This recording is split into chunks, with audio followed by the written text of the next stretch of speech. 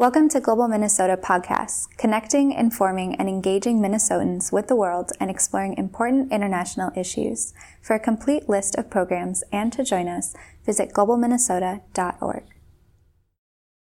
Good evening, everyone who's joining us here in the center of the country. Good afternoon to our guests from the West Coast and further, and good morning to our friends east in Europe and other parts of the planet. Thanks to the miracle of digital and Zoom technology, we have people joining us tonight from all over the planet, and we are so grateful that you've taken your time to be part of our 2021 Foreign Policy Update that we present in partnership with the University of Minnesota's Humphrey School of Public Affairs.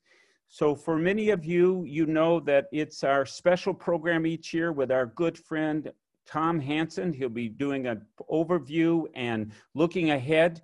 My name is Mark Ritchie. I have the honor and privilege of serving as president of Global Minnesota. We've been around for about 70 years, connecting Minnesotans to the world and the world to Minnesota. Our mission is advancing international understanding and engagement. Tom Hansen tonight will really help us reach that mission of expanding understanding, but he'll also, I think, get you inspired to get engaged. And so tonight's going to be a real terrific evening. We get to do these programs because we have loyal and generous members. So many of you tonight are members already. Thank you so much, and thank you for your long-term support. For those of you who haven't joined yet, tonight's a pretty special night because you can join at a regular membership level and you'll get a free copy of the Great Decisions book. Now, Great Decisions is a national program that looks at very important, pressing, hot issues in the foreign policy arena. There are discussion groups all over the state. Global Minnesota backs them up. It's run out of the national program of the Foreign Policy Association, now over 100 years old, that association. And so we want to encourage you to be part of that. And in fact, we have some special guests tonight. Our friends out in Wayzata at Folkestone, at the big residence there, they have a Great Decisions group. And Audrey Grote, who helps to organize that, is one of our big supporters and friends. And this is being live fed at Folkestone tonight. So that's a really important new way of extending the reach of Tom's message and of the work of Global Minnesota. So thank you for all of that. And also there's some of Tom's students at Carleton from the School of Environmental Studies. There are lots of special people who are joining us for this great evening tonight. Our featured speaker, Tom Hansen, is someone that you know is one of the people who links us here very dramatically and very carefully and in a long-term way with our diplomatic community. And here to introduce him is our own diplomat in residence at the Humphrey School of Public Affairs, our partner with this program this evening, Mary Curtin. Mary, please join me and please introduce our guest, Tom Hansen. Thank you, Mark, and thank you, Global Minnesota, for putting on this incredibly timely, even though it's annual event. So on behalf of Dean Laura Bloomberg and our Associate Dean Catherine Squires at the Humphrey School of Public Affairs at the University of Minnesota, we're really pleased to partner once again with Global Minnesota to sponsor this program, and we hope that next year we'll be back together in person.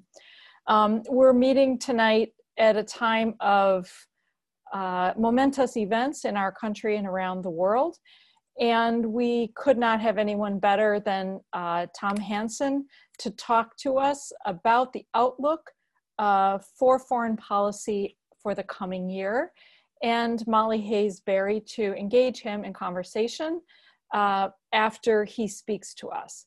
Tom, as you know, or as you may know if you're new, is a former Foreign Service officer who is currently diplomat in residence at the University of Minnesota Duluth, and is engaged across the community and across the world on foreign policy issues.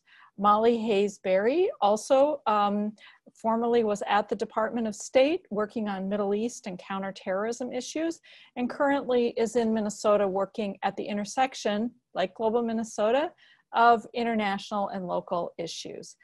So without much further ado, on behalf of Global Minnesota and the Humphrey School, I'd like to turn it over to Tom Hansen and look forward to his talk and to the conversation with Molly afterwards. Thank you. Well, thank you so much, Mary, and thank you, Mark. We're all grateful to Global Minnesota and the Humphrey School for supporting this event. And I wish I could be seeing all of you, as would ordinarily be the case, at the Kauffman Auditorium. But, you know, I think for the past 10 months, since March, we've all been living in a parenthesis.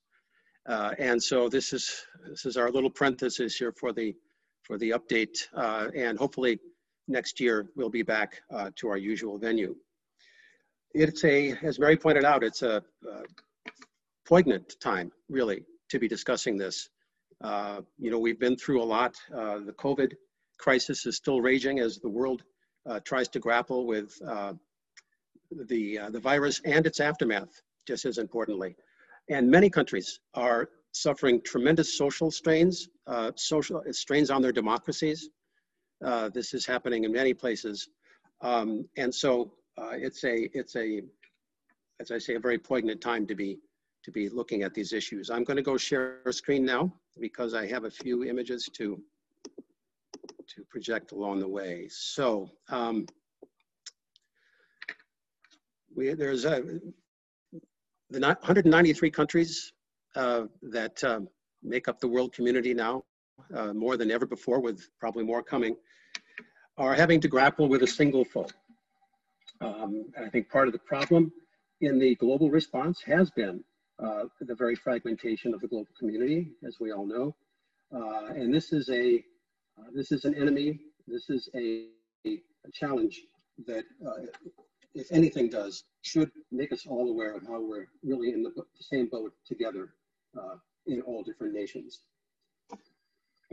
This is a very serious virus, but if you look historically, it is not the most deadly, although it's one of the most contagious, and in a globalized world, one of the fastest spreading in history. As you know, through airplanes and other things, we were in such contact with each other. Spanish flu 100 years ago killed more people than the COVID crisis, but in some ways this one is more widespread and potentially more long-lasting than the Spanish flu was. Really, the next stage in dealing with this will depend on the pace and the effectiveness of vaccines. As we all know, more and more vaccines are coming online, but it's going to be important to immunize not just people in our own country or in the West, but globally, because as we've seen already, this is a virus that can mutate quickly. And we could be protected, but suddenly somewhere else in the world, a mutation could arise that would undermine the progress we'd made against the disease. So it's in all of our enlightened interest to be sure that the vaccination goes on a global basis and happens as quickly as possible. Now, the economic effects of COVID will play out in the years following this pandemic. It's already estimated that between 150 million and 200 million people have already lost their jobs because of COVID. This is a scene in India of people lining up at an unemployment center. We've seen pictures like this also in our own country. I think it's pretty clear that the virus so far is speeding up a already existing trend toward greater inequality, as we see some corporations profiting greatly from this, from our staying home and buying products that have to do with our being in isolation. And of course, a country like China has rebounded much faster because it is producing a lot of the PPE, the masks, electronics, many things that are being consumed now at a higher rate. So it's a very unequal recovery. It is speeding up a number of trends that were already existing before the virus hit. One question that remains outstanding is to what extent this may strengthen autocrats around the world. There are many elections coming up in Latin America, in Africa, in the next couple of years, as well as in the West. And you know, some populists like Bolsonaro in Brazil and others have actually profited politically from the situation. Now, as we all know, the first sign of the virus arose in China. This is actually the advertisement for the wet market, as it's called, in which we detected the first viruses. Up to 99 different species of often wild animals were for sale in this market. I think that at some point, mainland China will crack down more on these markets. Singapore and Taiwan have done so long since, you know, sort of in the Chinese cultural realm, and so it ought to happen in China as well. You know, we were waiting for the permission to have the expert teams go in to study exactly how this arose.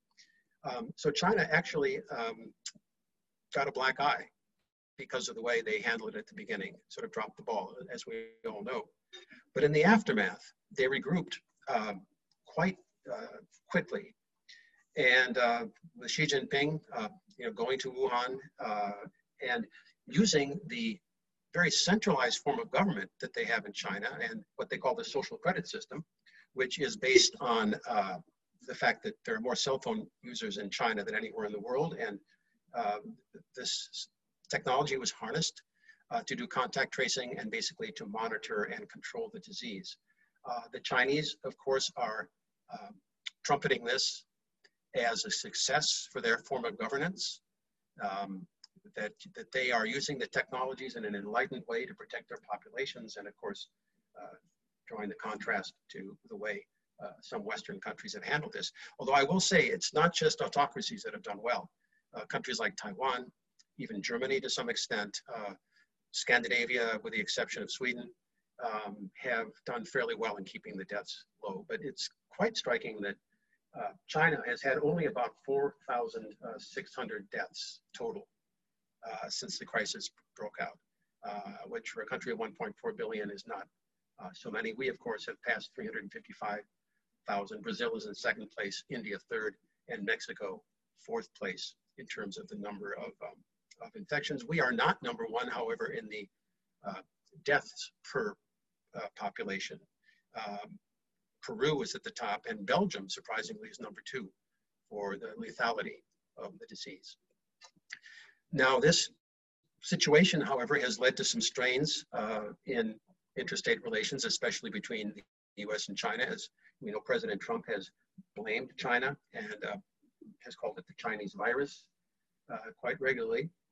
So, so we see that, that the political effects of COVID are also likely to be somewhat long-lasting.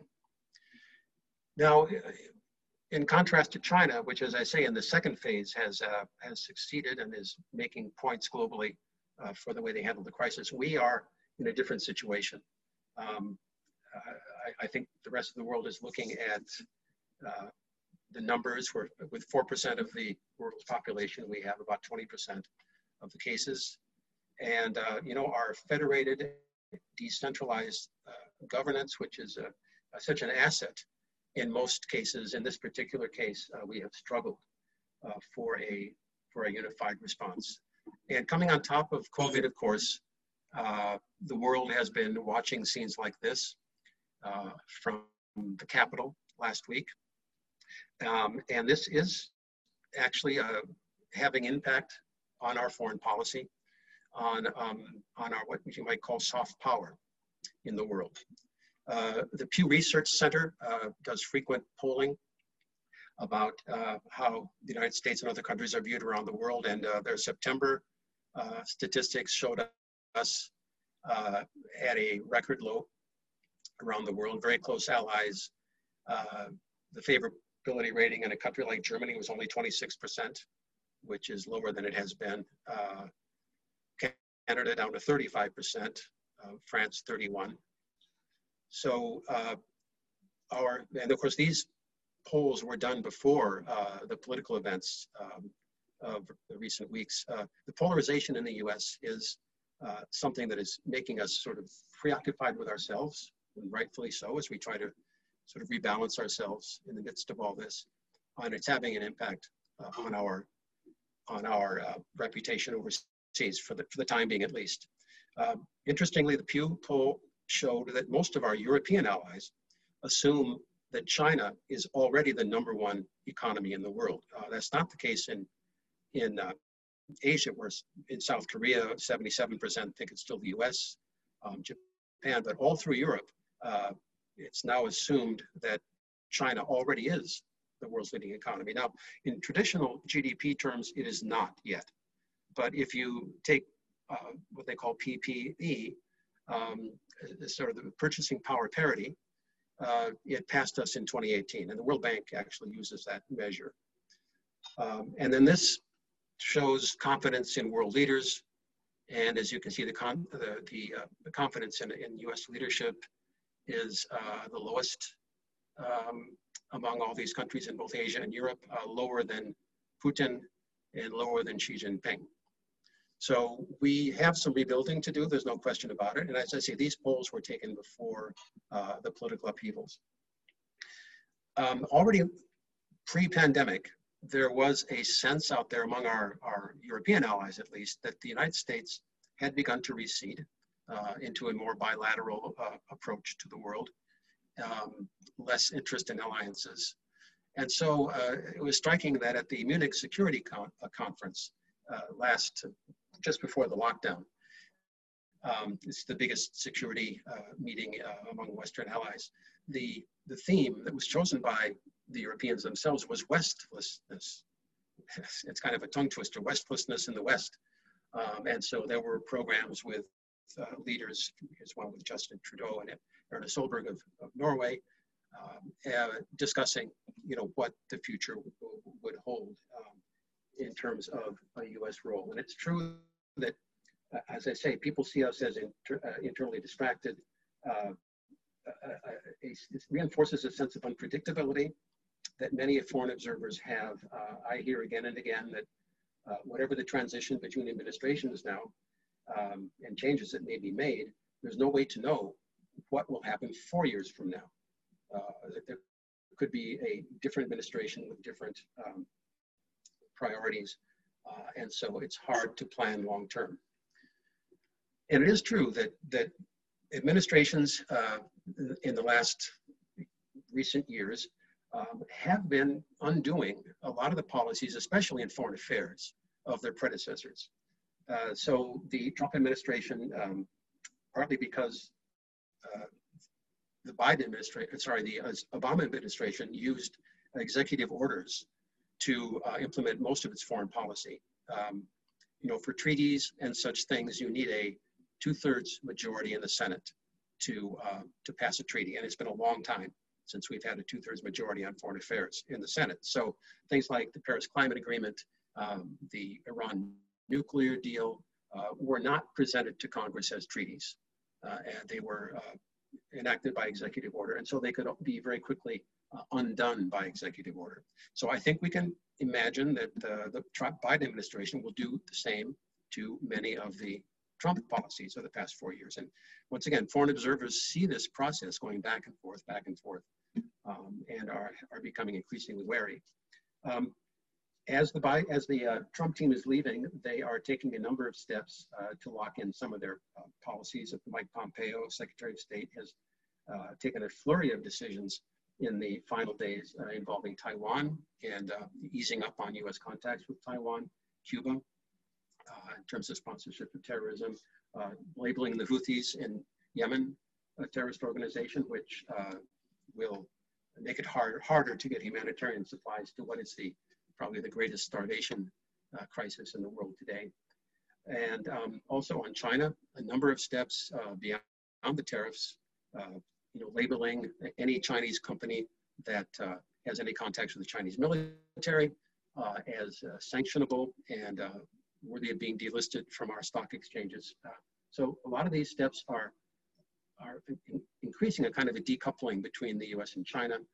And I think probably are intended to make it difficult for the new administration to take to follow some of the policies it's announced. You know, if the Biden team undoes some of these things, they can be branded as weak and as fitting into a narrative about Democratic administrations. So the new team, as it's coming, there's Tony Blinken, will be the new Secretary of State, Jake Sullivan, second from the right in the back. They've already announced, you know, what the priorities will be. For President Biden, COVID is number one, getting beyond this crisis, and looking at the economic effects, especially. And as part of that, he's stressing the need for, this is the slogan, a foreign policy for the middle class. And so things like infrastructure investment and other, even foreign policy, economic policy and things should be aimed at helping the middle class. And one interesting aspect of this, and by the way, here's the team: Tony Blinken at State, Avril Haines at Director of National Intelligence, Jake Sullivan from Minnesota here, National Security Advisor Linda Thomas Greenfield will be at the UN, and John Kerry coming back as UN as envoy on climate. And of course, we have Lloyd Austin, who will become the new Secretary of Defense, the second military man in a row. Bill Burns, William Burns, career State Department person, will become the head of CIA. He's a real expert on foreign policy for decades now. Kurt Campbell has just been announced as sort of the overall Asia envoy. He had the same role under Hillary Clinton when she was Secretary of State. Victoria Nuland, a familiar face in Europe, will become the Undersecretary of State in the State Department. These are very familiar faces. It's a return of many of the people from the Obama administration. And that's also being noted by, for better or worse. There'll be a lot of continuity, a lot of experience, but in many ways, the world has changed in the past 4 years since this team was in the saddle. And so it's going to take some adjusting. Now, so Jake Sullivan, who grew up in Minneapolis, went to Southwest High School. He's the National Security Advisor. His main emphasis is, as I said, foreign policy for the middle class. How can the U.S. government and its foreign policy do more to help restore the middle class in the U.S.? And one interesting aspect that they are aiming at is going after the dark economy out there in the world, what many people call kleptopia, dirty money, all the tax havens out there. There are indications that the Biden team is going to try to work with allies to really get at this. How realistic that is hard to say. There's no question that a lot of money is being wasted and going into criminal hands in the global economy. So it's going to be interesting to see whether this can be a viable part of a policy for the middle class. Among the Biden priorities, human rights will come back as a more prominent feature of foreign policy, whether it's the demonstrations in Hong Kong, which didn't produce too much of a reaction from the US while they were going on, the situation of the Uyghurs out in Xinjiang.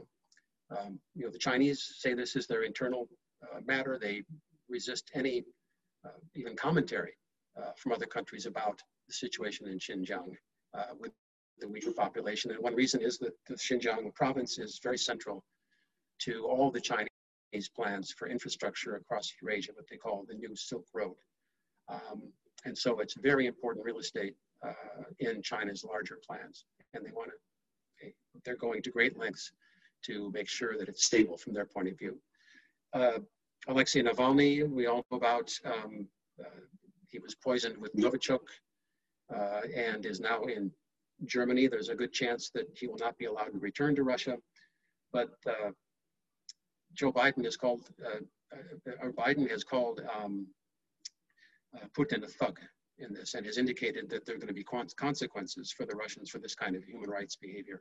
The previous administration has tended not to raise these issues as much, and so we'll see how that goes.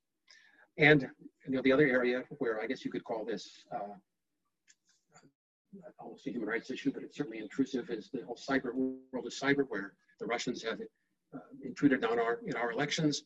And this massive hack of FireEye is something that the Biden team has said that they are going to retaliate against. SolarWinds, which was a subcontractor in our secure networks, was hacked. It's interesting that we do allow a private sector to have a major role in our secure networks. Whether this is extra vulnerability, I don't know, but that's how we do things. So we'll see. It's very hard to determine who the perpetrator is online if something like this happens. It's easy to mimic other actors. So we'll see what the Biden team does on FireEye. Once again, Russia is surmised to be the perpetrator, and so that's where the reaction will come. In general, relations with Russia will probably be a little testier, although it's ironic that the Trump administration actually did more to help, for example, Ukraine against Russia than the Obama team did. And so whether the Biden team will also be willing to do that sort of thing with more military aid in Ukraine will be interesting to see. Tony Blinken actually is kind of the main proponent of another potential important part of the Biden foreign policy. He is committed to a league of democracies. The idea that we should team up with the democratic countries of the world, pretty much standing up to the autocracies, to Russia and to China on trade, but not only on trade. It's interesting that he's very close to Robert Kagan, who is a neoconservative intellectual who was a major advisor to both John McCain and to Mitt Romney in their presidential runs. And both of those candidates had a League of Democracies as part of their platform already in the previous two presidential elections. So Tony Blinken and Bob Kagan have been teaming up. They've been writing articles together. This is another example of kind of I guess what Obama called the blob, but I mean the foreign policy establishment kind of coalescing across party lines. As I say, the main idea will be this League of Democracies. Now, this is a variant on something that the Trump administration was also proposing. Mike Pompeo, in recent months, has been calling for, yes, a league or some kind of organization of democracies aimed specifically at the Chinese Communist Party. And his idea was that the greatest threat in the world today is the Chinese Communist Party and its form of governance, and therefore all democracies must band together. I mean, the subtext of this is that we should try to change China's form of governance, really put the pressure on the CCP. None of our allies were willing to go along with that to that degree, and I think the Biden variation of a League of Democracies will be less ideological than that, maybe a little bit more pragmatic. But we'll see, how this goes. Now, the first signs of allied buy-in to this idea, either in Europe or in Asia, on the two sides of Eurasia, have been quite mixed, because just in recent months, two major trade deals have been signed with China, first out in Asia and then by our European allies, I think somewhat to the disappointment of both the Trump administration and the Biden team. So late last year, the 15 countries out in Asia finally signed. Here they are. They met on Zoom. That's where everything happens now, and signed something called the Regional Comprehensive Economic Partnership. This was in November of 2020. This is a major trade deal that includes a lot of our closest allies in Asia: Japan, South Korea, New Zealand, Vietnam, Australia. The only major power out there, India, decided for the moment not to join. But this will be a huge agreement, accounting for about 30% of the world economy. It is an ambitious deal. It will deepen supply chains. It has a single source provision, which will allow the Chinese supply chains through Asia to expand rapidly. We are not a part of this, of course, and we've been opposed to it. And on the other side, just earlier this month, the leaders of the EU, the European Union, and China signed a major economic and investment deal. For the Europeans, both Germany, France, and others, China remains a very important market. And I think the Europeans are still more believing in the possibility that China might change and evolve through trade. Certainly Angela Merkel is someone who believes that it's not time to really turn our backs on China, even though the EU has toughened its positions on Chinese trade, at least somewhat. So it seems that our allies are not fully on board on the same wavelength as the Biden team now moves toward this kind of a foreign policy. We'll see, though. We will see. They certainly agree that Chinese trade practices have to be changed. I think that on human rights they can go along. But the basic idea that we have in Washington that China's dominance of Asia might lead it to be a threat globally is not shared so much by the Europeans. Europe it's not an Asian power, Germany nor France, and they're not so sure that China's on the road to that kind of global domination. In Asia, obviously, their influence is growing, but so there's a little difference of opinion or analysis across the Atlantic there, and the Europeans do find themselves drawn now, sort of pulled between the transatlantic world and the Eurasian world, and how that will unfold. Now, the Chinese are also being very sort of, even as they criticize some of our more recent policies, especially on Taiwan, they are reaching out to offer the possibility of good relations with us too. Wang Yi there, the foreign minister, gave a speech recently saying there are 3 areas where right away China looks forward to cooperating with the Biden administration, and those areas are COVID, overcoming COVID, the economic consequences. In 2008, China played a major role in the bounce back of the global economy after the finance crisis, and then on climate change. They claim to be very ready to cooperate with us. So even though they're protesting against some policies in the West, they are holding out the olive branch as well.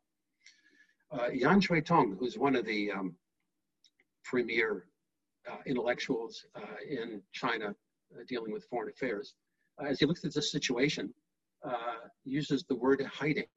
He says America's allies are hiding. They don't want to be noticed in the sort of competition between the US and China. I mean, we would probably call that hedging, but the Chinese call it hiding. So they look out and they see our allies in Asia and Europe trying to kind of lay low, keep their heads down as the tensions rage between the US and China. Yan Shuitong is also a proponent of a theory that's very widespread in China, and that is that the key to the future and the key to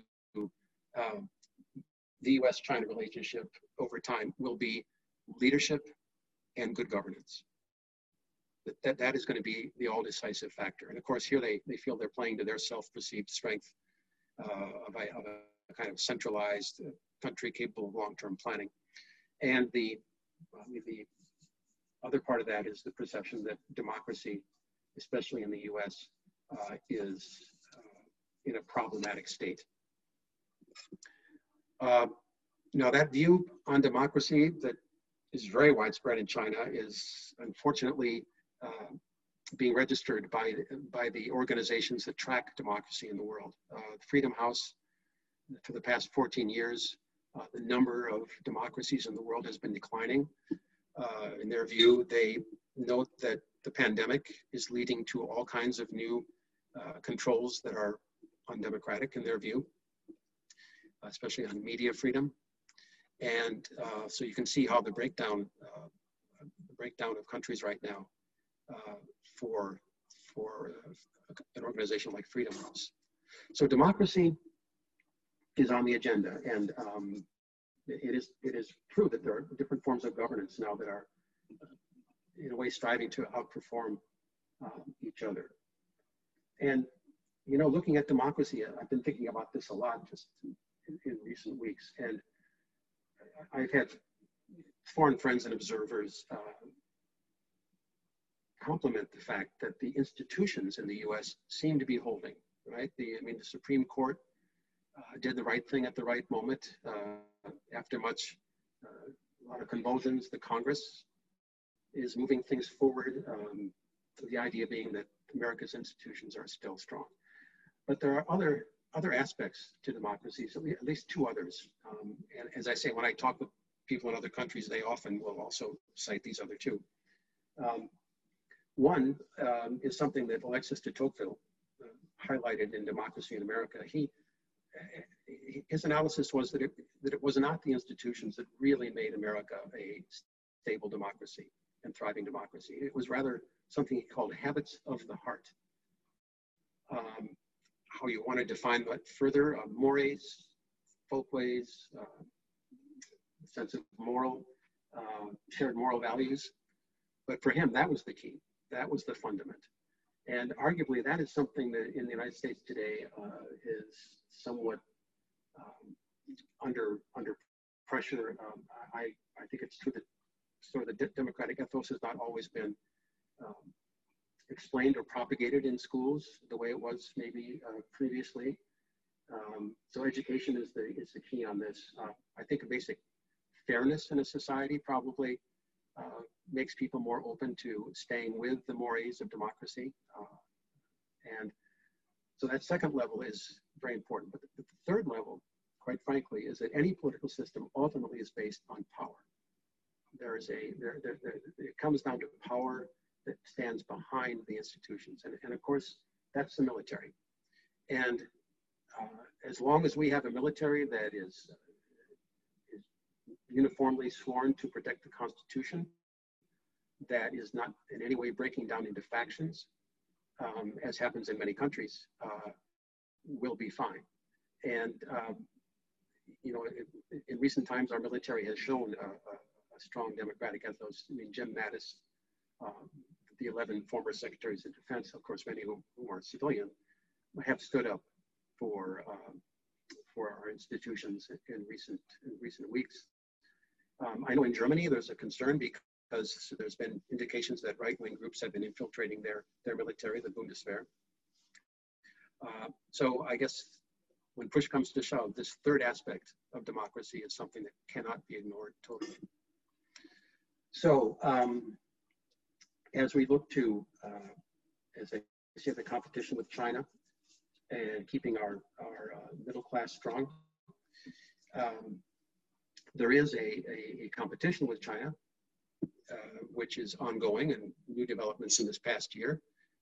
It is still the US policy to prevent, as I say, the emergence of peer competitors in either Europe or Asia. And so we've been sending our aircraft carriers with increasing frequency into the South China Sea to challenge what China's doing there, both around Taiwan and in among the islands in the South China Sea.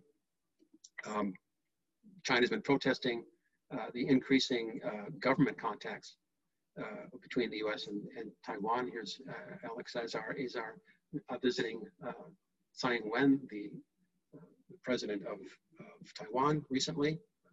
The Chinese protested this quite a bit. And as I say, we've been sending aircraft carriers close to Taiwan through the strait. Now China is warning that you know, this can have consequences.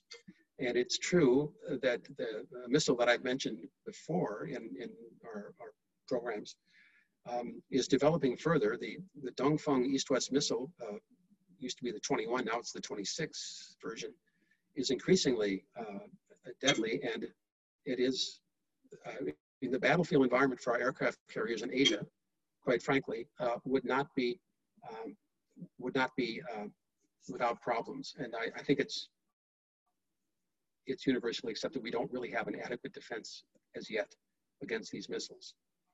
So that leads to a certain situation in Asia, which is concerning. And in addition, just in this past year, China has continued to make breakthroughs in technology. And this is emerging as a major point of competition between the US and China. And for example, earlier last year, China landed a probe on the moon, in a part of the moon that had not been explored before, the U-2 landing vessel, and collected rocks of a kind that had never been seen before, that no one even knew existed on the moon. And the Chinese succeeded in bringing it back. That's the first time in 40 years that anybody has made that kind of a landing on the moon. But even more fascinating, just in the last few months, China has announced a major breakthrough in quantum computing.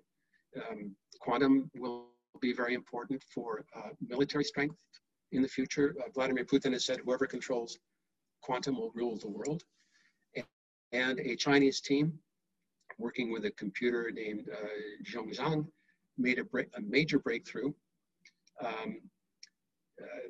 They claim that the computer, Zhongzhang, can now do computations 100 trillion times faster than the world's fastest supercomputer. I mean, you can't even wrap your mind around that kind of a number. Google had unveiled a new supercomputer earlier in the year. This one is 10 billion times faster than that one. And the reason is it's a different kind of computing. Quantum usually relies on super cold chips that then are used to get into a quantum environment. This computer worked with particles of light. It worked with photons. First time that's been done actually successfully in computing, which allowed these tremendous speeds. This is of increasing concern to Washington, the fact that China is not just copying, it is actually advancing.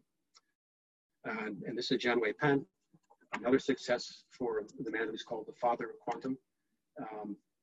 As he was the head of this project, as he's been of so many projects in the past. So the legislation that was unveiled last year is likely to go forward on trying to invest more in these technologies. This is where I think the Trump administration and Biden administration are on the same wavelength. I think Biden wants to invest massively in infrastructure, in scientific research in these very areas, and he'll probably find some support among the Republicans for this. The legislation is called the Endless Frontier Act, and it's based on Vannevar Bush, a forgotten figure, very important figure in US science. He was the head of all scientific research during World War II, whether it was the Manhattan Project or radar, all these things. And he wrote a famous book called The Endless Frontier about science. And so our Congress is looking back to Vannevar Bush as kind of an inspiration for what we want to do now, which is to get back to the kind of science we had coming out of World War II, where the public and private sector cooperated. Vannevar Bush is somebody very worth researching. He's been forgotten in spite of the very important role that he played. And there will be 10 regional technology hubs if this goes through. And I've said in the past that if the Twin Cities could be one, that would be marvelous. Now, the other area in tech, and this is a problem between the US and Europe, but also in terms of democracy, what do we do about these large tech companies, which are calling the shots, making enormous profits, are host to all kinds of activities on the web, from hate speech to other kinds of activity, both in the US and in Europe. There are moves afoot now to try to rein in big tech. 48 attorney generals around the country have instituted a lawsuit against the tech companies. On our side, we're looking at using antitrust to try to get this in line. Over in Europe, they're talking about literally trying to break up these companies if they can, threatening fines as high as 10% of global revenue for these companies if they go against pending legislation, a 2021 bill that is being envisaged in Europe. And this could be a major trade issue between the US and Europe.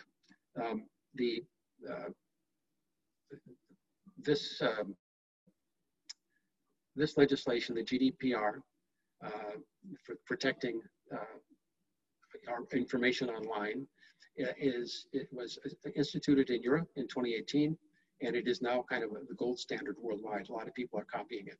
And it includes the right to be forgotten, to have control over one's own data, especially in an era of web scraping, where the technology now for really scraping all kinds of information from the web, using it either in government control, as is the case in China, or for buying and selling products and tracking the consumer. There is reform coming on this. And Angela Merkel, in looking at our decision, or Twitter's decision, and Facebook banning the president, has said publicly that it would be better if the US would follow what Germany and other Europeans do, and that is to pass laws that restrict hate speech. In other words, define and restrict hate speech in national legislation, rather than leaving it to the social media platforms to devise their own policies and then criticizing them when they fail. So, free speech is obviously sacrosanct in the US, and any kind of legislation that would define acceptable speech would be highly controversial.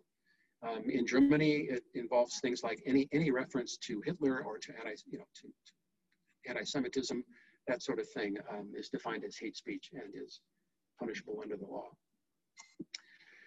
So there's one more trend I want to highlight as we kind of come toward the end of the presentation here. This is a map of the UN Geo Scheme, it's called. The UN has come up with a map that shows the basic regions of the world today.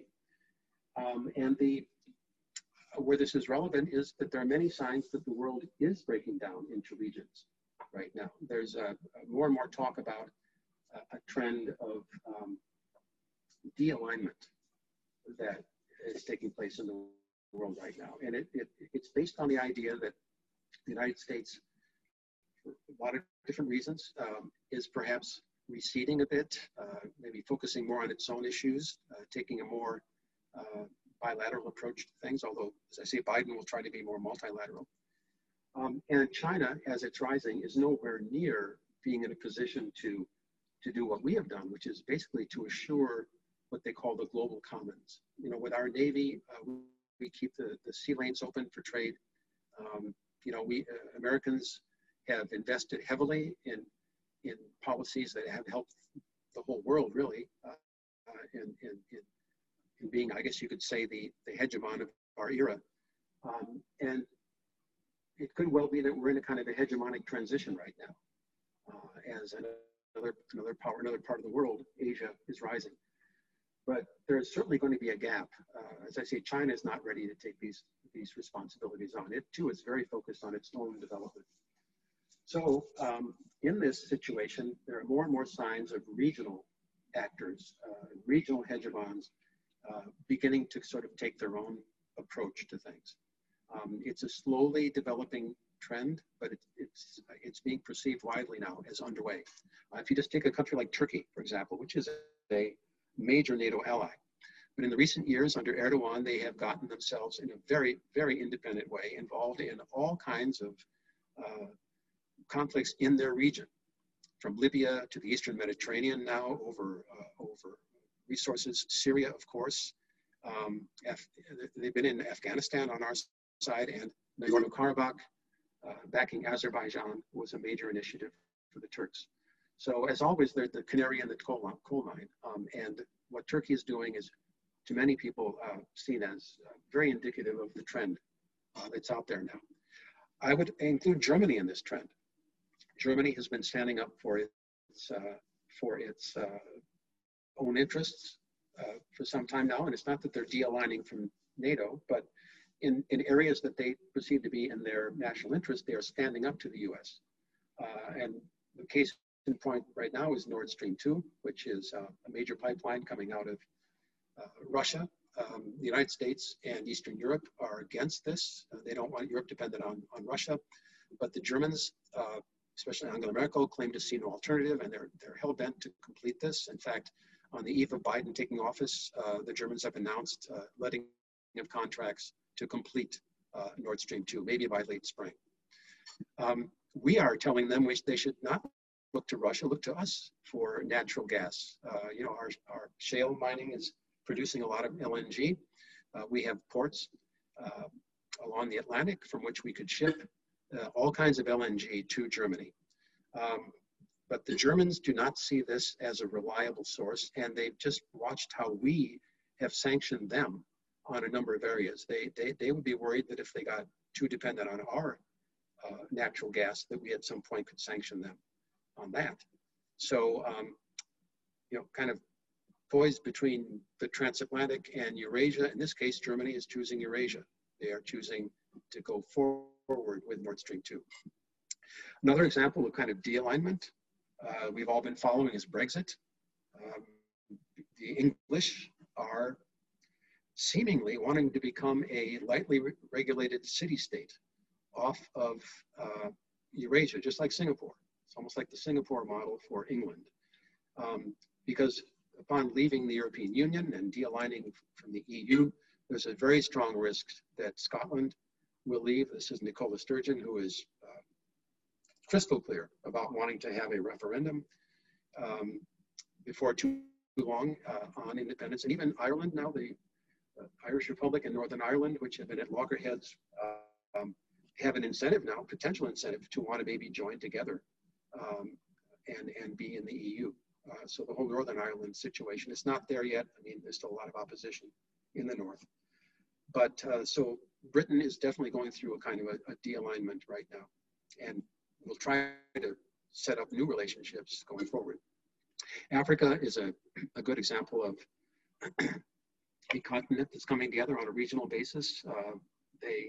The free trade area that was signed last year by 54 of the 55 countries is being ratified. It's going to take a lot to actually implement this trade area, but it's happening. But within Africa, there are still a lot of regional issues, and one of the most serious right now has to do with Ethiopia, which is embroiled now tragically in an internal dispute with the Tigray people, but this is risks spilling over towards Sudan, and very importantly, Ethiopia is pulling troops out of Somalia. You know, they need the troops at home now, so the kind of peacekeeping force that had been in Somalia is being cut back, and of course the Trump administration has been doing the same thing. So there's a risk to Somalia actually in this situation if there's sort of less international support in terms of security in Somalia. And then not to mention the Ethiopian Renaissance Dam, which is a huge problem for Egypt and could eventually lead to one of the first water conflicts. So once again, these are all regional issues that are festering. Quite frankly, we are not present very much in any of them. And these are just going forward. The Middle East, to my mind, is becoming more and more of a venue for strong regional actors, strong regional hegemons, as Iran, Saudi Arabia, Israel, all vie for position, for influence in the Middle East. And they're teaming up with each other. Now, the Trump administration facilitated the Abraham Accords, which led 4 Arab countries now to recognize Israel. This can have some positive benefit. But in the process of getting Morocco to recognize, we very abruptly recognized Morocco's control over the Western Sahara, which has been a flashpoint for decades, the Polisario movement there, and who are supported by Algeria. So there's a danger of a regional conflict erupting in that area, potentially involving Algeria and Morocco. So this kind of a regional issue is one more thing that the Biden team will have on their plate. Now, India is, once again, you know, we're trying to get closer to India, but the Modi government, Hindu nationalist, has basically annexed Kashmir. This is a regional conflict between India and Pakistan. Nothing's happened yet, but this is a simmering crisis that could explode. Both countries have nuclear weapons. And in the midst of it, tensions between China and India have flared up in the high Himalayas. Here are the two troops together, but there have been clashes along the frontier. So once again, we are not particularly involved in this. This is happening in the heart of Eurasia among the strong powers of that region. And the regional grouping that, of course, we are most concerned about is once again in Eurasia, and that is the kind of close relations and getting closer between China and Russia, and now increasingly to include Iran. China is about to sign a major trade and security agreement with Iran. And Zbigniew Brzezinski, the former national security advisor, always said that the one thing that could put America on the back foot would be if we ever sort of pushed these three countries together, China, Russia, and Iran. So there's a lot going on regionally and in terms of great power relations. But if we really take a step back and look at the world as it is, it's these other threats, it's the global threats that we all share that really ought to be the focus. And the Obama team has said it's going to make climate a major part of its foreign policy. John Kerry, there he is with Tony Blinken and Jake Sullivan, will take the lead as our sort of climate czar. It'll be interesting to see how the relations, I mean, he'll have a lot of probably independent responsibility, and so how that will jive with the Secretary of State and the National Security Advisor will be interesting to see, although there's not every indication that it's a fairly tightly knit team. Climate is one area where there actually have been some very positive steps recently. We could well have a green, what they call a green recovery, coming out of this if governments and companies will prioritize that. There's more and more indication that green technology is actually quite cost efficient. The state of Texas is actually investing quite heavily in wind. The ultimate oil state is actually one of the fastest now in going toward wind technology. Battery technology is making advances. Many countries are pledging by 2050 or 2060 to bring down their emissions to neutral, if possible. The Chinese have promised by 2060. All this will be discussed in November at COP26, the follow-on to the UN Climate Conference. Many corporations, even investment firms, are at least talking a good game about wanting to go more green and seeing it as actually an investment opportunity. So I'm heartened by some progress that's being made in this area, and I'm hoping that even on health, that sort of thing, there can be some progress, a more multilateral approach going forward. So we just have to hope that we come out of the COVID crisis in that way. Part of this will require, at least on the US side, upping our game on diplomacy. And here I'm also somewhat optimistic. The cuts that Rex Tillerson wanted to make as Secretary of State were rebuffed by the Senate on a bipartisan basis. Republicans also realize that we need to have a diplomacy, especially because China is all over the map. There is a diplomacy gap, if you will, between the US and China.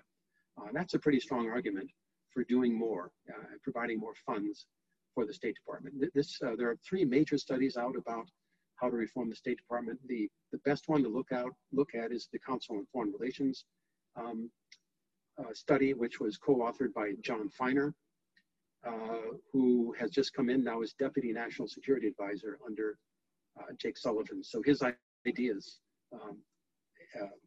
as were outlined in this study, may be a part of the reform of the State Department. We certainly have to hope that, and that the State Department once again becomes a place where young Americans want to work and feel they can work.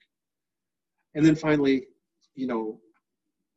getting our act back on track here at home will be essential to get back to in Washington to a national governance that we can all be proud of, And I think that's going to be a major priority now going forward. If it distracts us a bit from our foreign policy, well, so be it, because our strength as a nation really lies in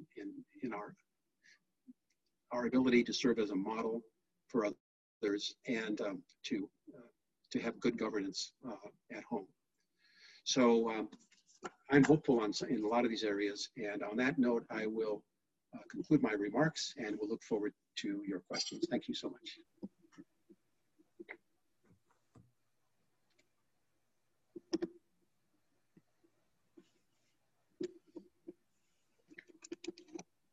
Okay, I think, Mark, were you going to say a few words first before we kick this off?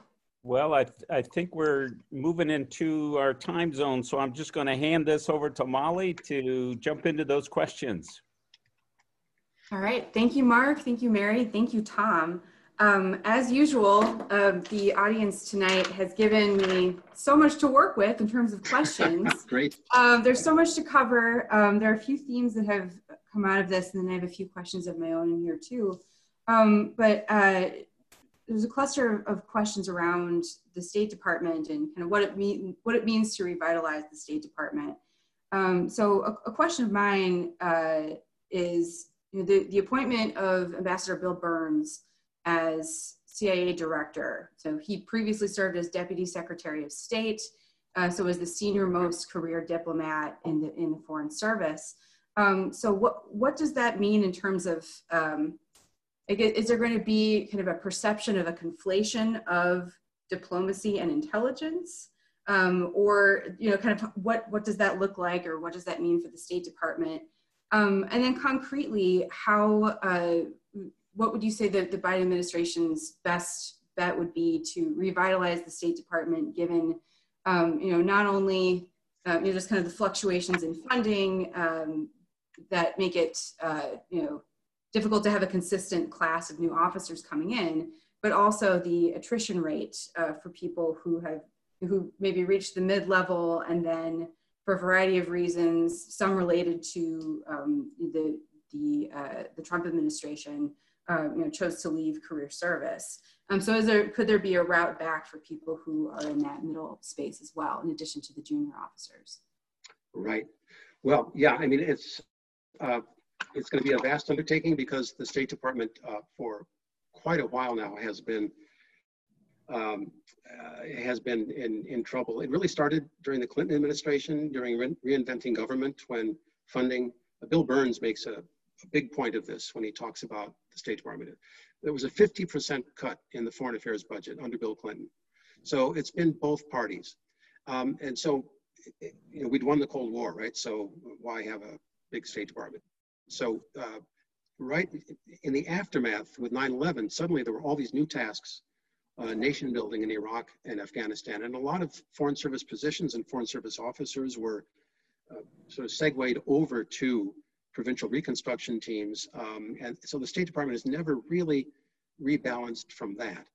And then just in the most recent administration, simply cutbacks have taken place. And a lot of senior people have left.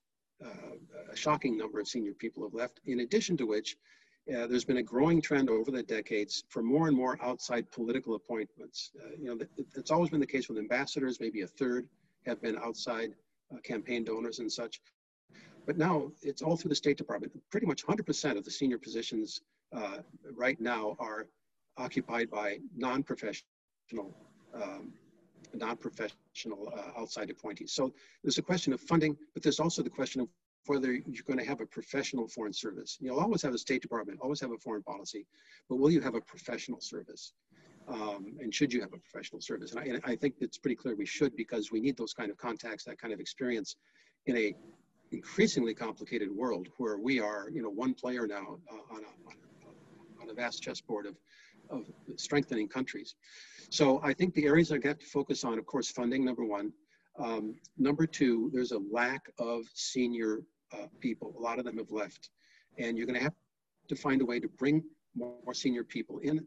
Also for mentoring, I think that they'll try to find ways to bring former Foreign Service officers especially recently retired, to have some kind of a reserve corps that could come in on a sort of an ad hoc basis, but still significantly, to fill the gap as it builds up from below.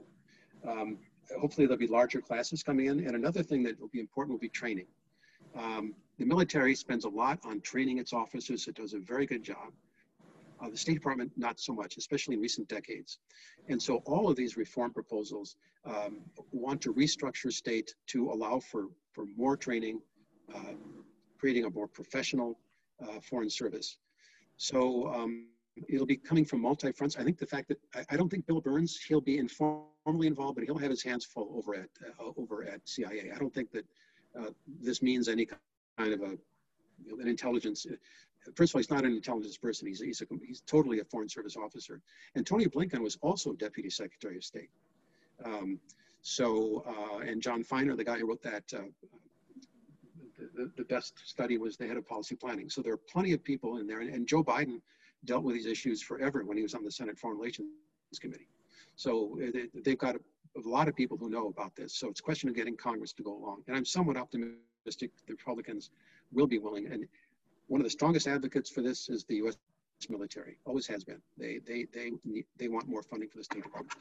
I just hope, as I work with college students and I see, they kind of wonder whether this is a career. And in fact, in a one-year span from 2017, 2018, the number of people applying for the Foreign Service exam went from 23,000 to 8,000, a huge dip. And so to try to get the State Department back on as a place that people want to gravitate to, the best people want to go to, I'm somewhat optimistic. Now, this was tried again before when Obama and Hillary Clinton were in 2008 to 2010. They began a major ramping up of the State Department, but the 2010 midterms elections and the sequester put an end to that.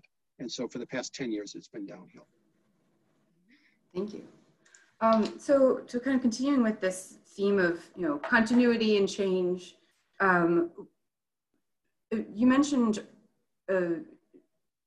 this concern that some of our allies have about will the U.S. government be able to actually keep its word given the 4-year election cycle?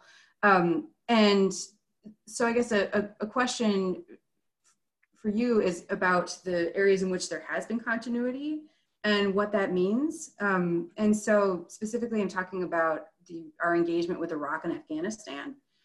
So that have spanned multiple administrations, and politicians have said, we're going to end it. We're going to extract ourselves from these situations. And then 20 years later, here we are. So if you could comment on U.S. engagement with Iraq and Afghanistan, and why there has been that continuity of engagement across administrations, and is there potential to shift that? Yeah, well, it's it was a fairly bipartisan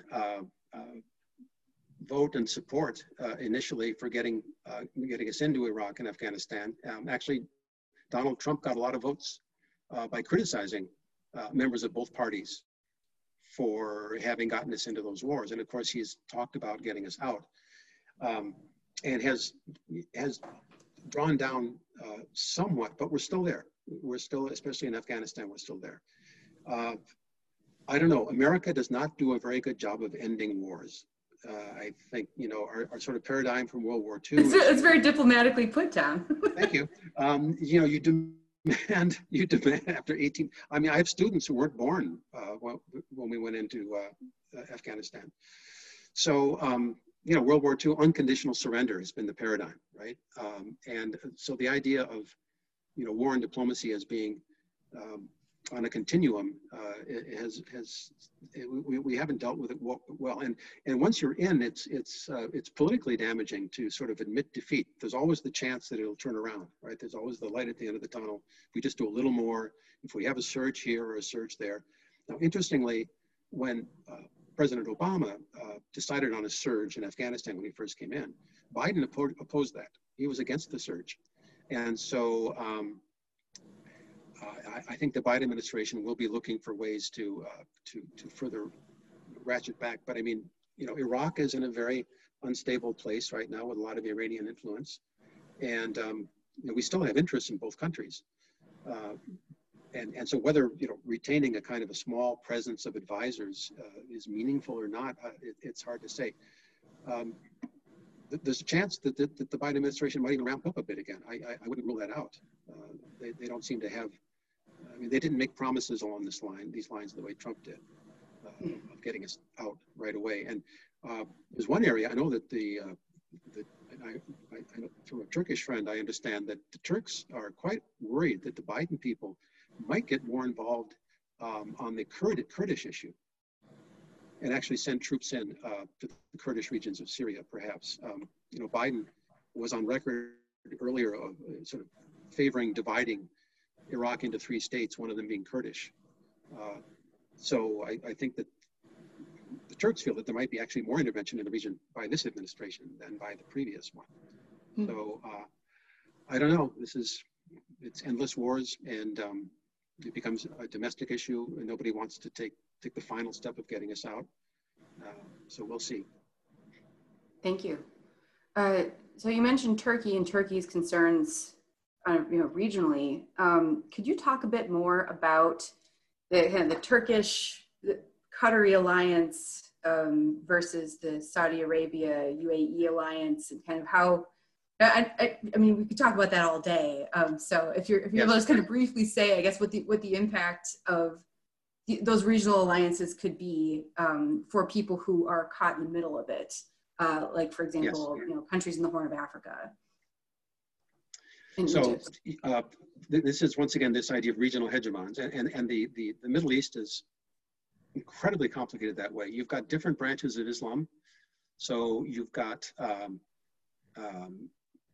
obviously the Shiite brand in Iran, what the Saudis represent, and Qatar and UAE is a kind of a conservative monarchic form of governance within Islam, with Saudi Arabia, controlling the holy sites.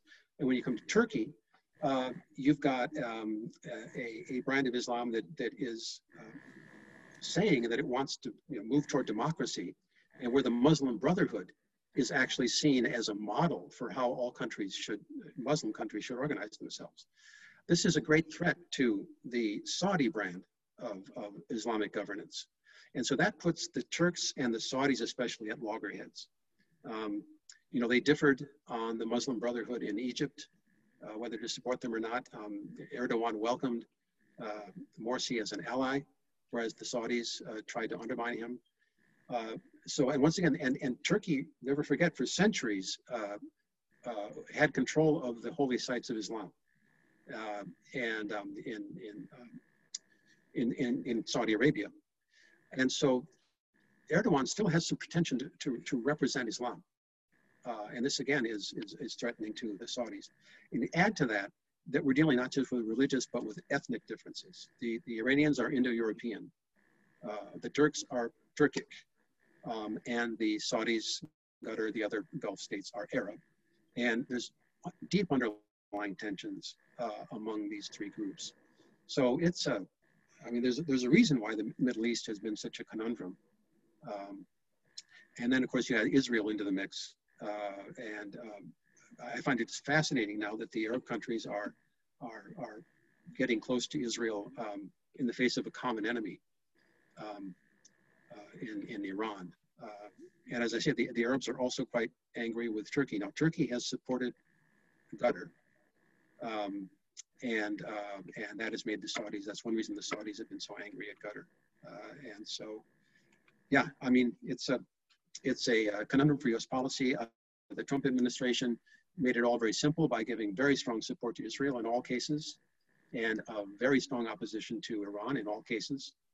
And so whether the Biden team can try to get back into the Iran nuclear deal, as they said they've tried to do without alienating our close allies, Israel and Saudi Arabia. I think on the Iran deal, we will offer the Iranians that if they scale back their enrichment and such things to the level of the agreement, we will ease sanctions. There then will be follow-on negotiations on the sunset clause in the agreement, maybe changing that, maybe even on missiles. And then a third step that I don't quite understand yet, a regional conference Now, to my mind, that means you try to draw in Saudis, Israelis. I mean, they bring together regional actors on the Iranian issue. I mean, I guess it sounds like a 19th century grand conference, you know, like the Berlin Conference or something. But that is the stated intent. And Jake Sullivan is one of the main architects of this. He negotiated in a major way the first Iran deal. But you know, the Israelis, the Netanyahu government has announced that they plan to try to block this. And here's an example of regionalization. They're our allies, but they are being unabashed about their regional interests regarding, and they will find allies among the Republicans in Congress in trying to do that. Mm-hmm. So we have a question from one of the Humphrey International Fellows. Along these lines, you know, given the different decisions that the Trump administration made in engaging with the government of Israel and trying to, you know, facilitate, you know, more partnerships between Israel and different Middle East partners, what do you think the Biden administration is going to do about the situation in Western Sahara? And I was delighted that there was a question about this and that you mentioned it, because I actually served as the department's desk officer for Morocco and Western Sahara during the Arab Spring. And it was always a battle to get people to actually think, you know, pay attention to what was going on in Western Sahara, even though it was sometimes really important. So if you could comment on that and the impact it could have. Yeah, I mean, that was as I said, that was the sweetener to get the Moroccans to recognize Israel. And so I don't think it was very much thought through. It was a major change of our position. You know, the UN has been trying to negotiate this situation. It's been on kind of on the back burner for a long time. I mean, the region is about 75% under Moroccan control now. It's a non-self-governing territory, is what it's called. It's claimed by both Morocco and the Polisario. As I said, they've been around a long time. And so, you know, some of our allies, the French, for example, support the Moroccan position, apparently. And so there's been some division among the West. You know, up until now, we have supported the UN. They have sponsored talks with the Polisario and Morocco. So since December 10th now, all that is in a cocked hat. I could imagine the Biden team, I mean, I don't see how they'd be able to undo this, really, since it was promised. I mean, if they shifted our position, would Morocco then de-recognize Israel as a result? I kind of doubt that. So there are a lot of things that the Trump team did. I don't think that the Biden people will move the embassy back to Tel Aviv, for example. I don't think that's going to happen. I doubt if they'll change the position on the Golan Heights. On settlements, they may be not as accommodating as the Trump team was. And certainly on the Palestinian issue, I think the Biden team will become more supportive of the Palestinians, again, at least financially and in the UN through UNRWA, because the Trump team basically cut the Palestinians off. This is a major, one of the many points of contention with our European allies who want us to go back into the Iran deal. They want us to support the Palestinians more again. So we'll see. But the Western Sahara, I don't know. It's as I said before, you could imagine this deteriorating into a regional conflict very easily. So it's going to be a big problem for the Biden team. Mm-hmm. Thank you. So I'm going to take another question from a Humphrey International Fellow. This is from Maria Hernandez. And it's given Biden's experience in engaging with Latin America, do you think there will be increased attention on the region and in particular on Venezuela? But how do you think the Biden administration will approach Venezuela? I think there's going to be increased attention paid to Latin America and to Africa, both. All the signs are that. I mean, and this is, it's important because this is our region. I mean, in a world that is becoming more regional, where you're seeing all kinds of regional groupings, I mean, we should be looking at our region of the Americas as a priority, really, for economic interaction, infrastructure, all kinds of things. And in an ideal world, that's what we will be doing. So I think the Biden people will be more open to that idea. I think on Venezuela, they will not be as I mean, the Trump team really was flirting with the regime change at one point with the Maduro government. In many ways, I think it strengthened Maduro, if anything.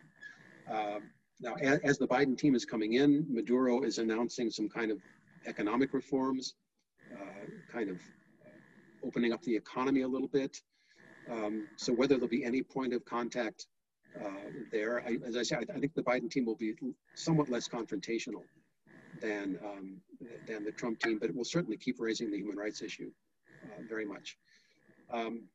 You know, on Mexico, ironically, there were good relations between AMLO, Lopez Obrador, and Trump. Nobody could have predicted that. A kind of a left-wing Mexican leader would feel comfortable with a more conservative American president. So, you know, how that will go with the Biden team, I think that Biden will emphasize human rights on Mexico, and the whole idea of cooperation against the drug lords is up in the air ever since the extradition now of the former defense minister of Mexico back to Mexico. And the Mexicans have changed some of the laws or procedures on cooperation with the US in the aftermath. So that'll have to be sorted out. But the other aspect is this, and as I said, then this applies globally, but to Latin America, where a number of elections are coming up. Democracy is going to be challenged in the next year or two in Latin America. And I mean, we've seen Chile, which had been the model of democracy in the whole region, struggling recently. And so whether populist leaders, you know, in Latin America are able to profit from the economic dislocation post-COVID, that'll be a key part of the relationship as well. So, and Africa, Obama had a year of Africa during his tenure, wanted to make it a priority. It didn't go anywhere, partly because our private sector would not engage. I mean, we can't force them to get involved. So other countries, I mean, the Turks even, the Japanese, the Chinese, definitely the Europeans are engaging much more in Africa now. And so I think that the Biden team will try to find a way to do that as well. So, you know, you can see it in terms of our own interest. You can see it in terms of competition with the Chinese. There are many ways you can see it. But when it comes to Latin America, it's our region. It ought to be a priority for us, definitely. Thank you. We are getting close to the end of time, so I will just, so these will be the last two. A number of audience members tonight had questions about China and U.S. engagement with China, and then what China is doing in its own region. And then just to preview, I guess the final question will be around American values and what does it mean to be supportive of democracy and have that be a guiding value in foreign policy. So with China, a question was, given the U.S. interconnectedness with China in terms of the U.S. economy in particular, what happens when that bond between the United States government and the Chinese government frays? Well, it has an immediate potential economic impact for sure. You know, there have been Chinese trade practices that probably had to be called into question at some point on, you know, subsidies for their companies, theft of intellectual property, and that kind of thing really has been going on. And I know the Biden team feels that the better approach to that would have been to work closely with our allies to have a kind of a common approach to China on those issues, because our European allies also are irritated by some of these things. So I think the Biden team will try to get back to that approach if they can. I really believe that the major sticking point, though, is on the technology side. The feeling in Washington, D.C. that China really is starting to steal a march on us on the most advanced tech, and that this is a national security issue. And I think that kind of infuses the political relationship with more sort of mistrust and misunderstanding than otherwise would have been the case. Now, the business community in the U.S. has always been a strong advocate of close relations with China, and there's been a period during the Trump administration where opinions seemed to shift even among our large corporations in a kind of a more anti-Chinese direction. But if you look what's happening right now as China emerges ahead of everyone else, and where the big market opportunities are, frankly, in Asia and in China right now, our private sector is starting to gravitate back. And that includes the investment community, as China is sort of opening up its investment laws now, Chinese stocks. So I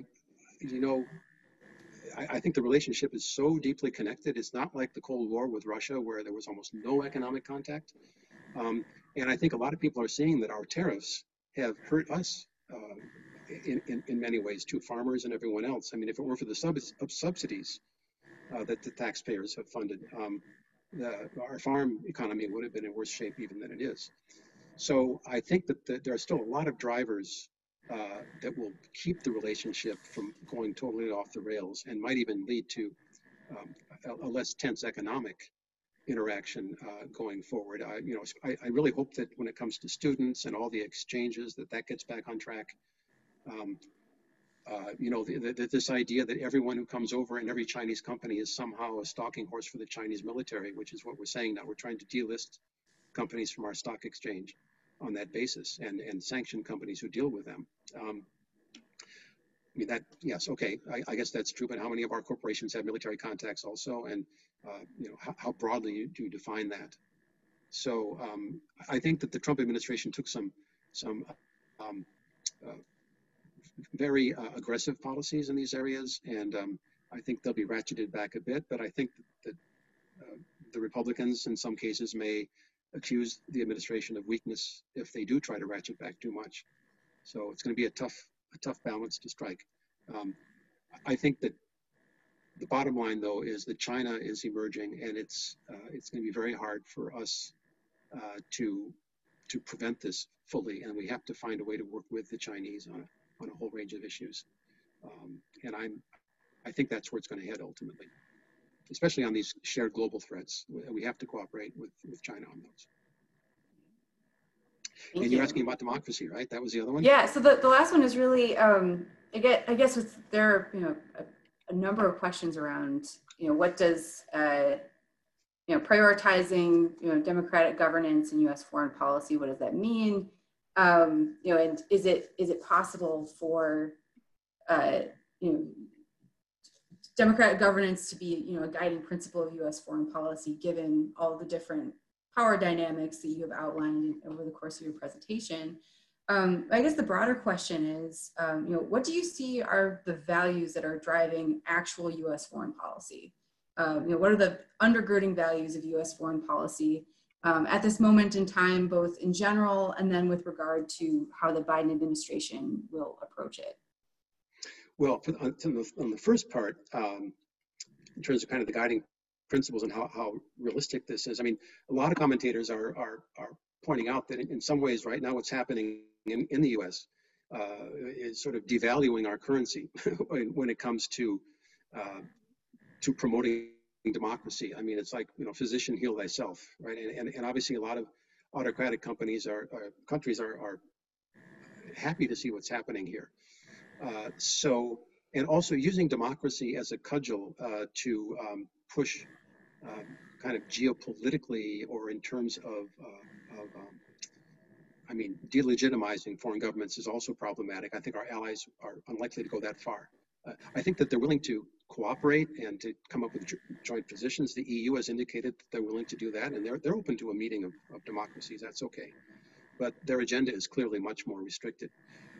So we'll see where this goes. As I say, it's been in the air for a long time in both parties, and now we're going to see how realistic it is. Finally, though, what are our real driving values and our driving, I think it's for, economic profit, to allow our corporations to profit. And I think that what I cited before, this geopolitical idea of wanting to prevent hegemons, we would call peer competitors, in Eurasia, is I recently read a CRS report, Congressional Research Service, to Congress, which underscored this once again and said this is not often talked about in the U.S. public debate, but in fact, this has been our basic orientation since World War II, where we saw what happened when Germany and Japan became dominant in their regions. So frankly, that's a driver too. That is definitely a driver in our policy. Thank you again, Tom. And of course, Molly and Mary, thank you for your partnership and for your contributions and for opening our brains to think about. There were so many more questions in the chat, and so we know this is a hot time and hot topic, and we've just delved into part of it tonight. So for some of you watching that maybe only caught part of it, this will of course be archived on the channel, the YouTube channel for Global Minnesota. If all works out well with the audio and everything, it'll be a portion of it will be on public radio. But also for those of you who've asked a couple times in the chat room about getting a copy of that Great Decisions booklet, you can go on the Global Minnesota website and you can order it through Global Minnesota. There are also some other materials, and there are Global Decisions groups all over the state. And so if you would like more information, just contact Global Minnesota. Tonight's program is part of our public affairs work. We do a lot of different things, hosting and many things, but we have three important programs coming up soon that you might want to tune in for. The first is January 25th. It's International Day of Education. We have a big day that'll open with the official program with the United Nations and UNESCO. The Director General of UNESCO will be with us kicking ours off, and she'll be introduced by the governor. We'll have the president or the General Secretary of Education International and Dr.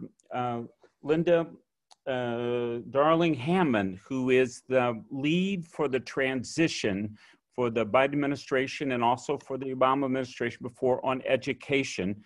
And the president of the California School Board will be with us for about an hour talking about the transition. We will be on the other side of the inauguration.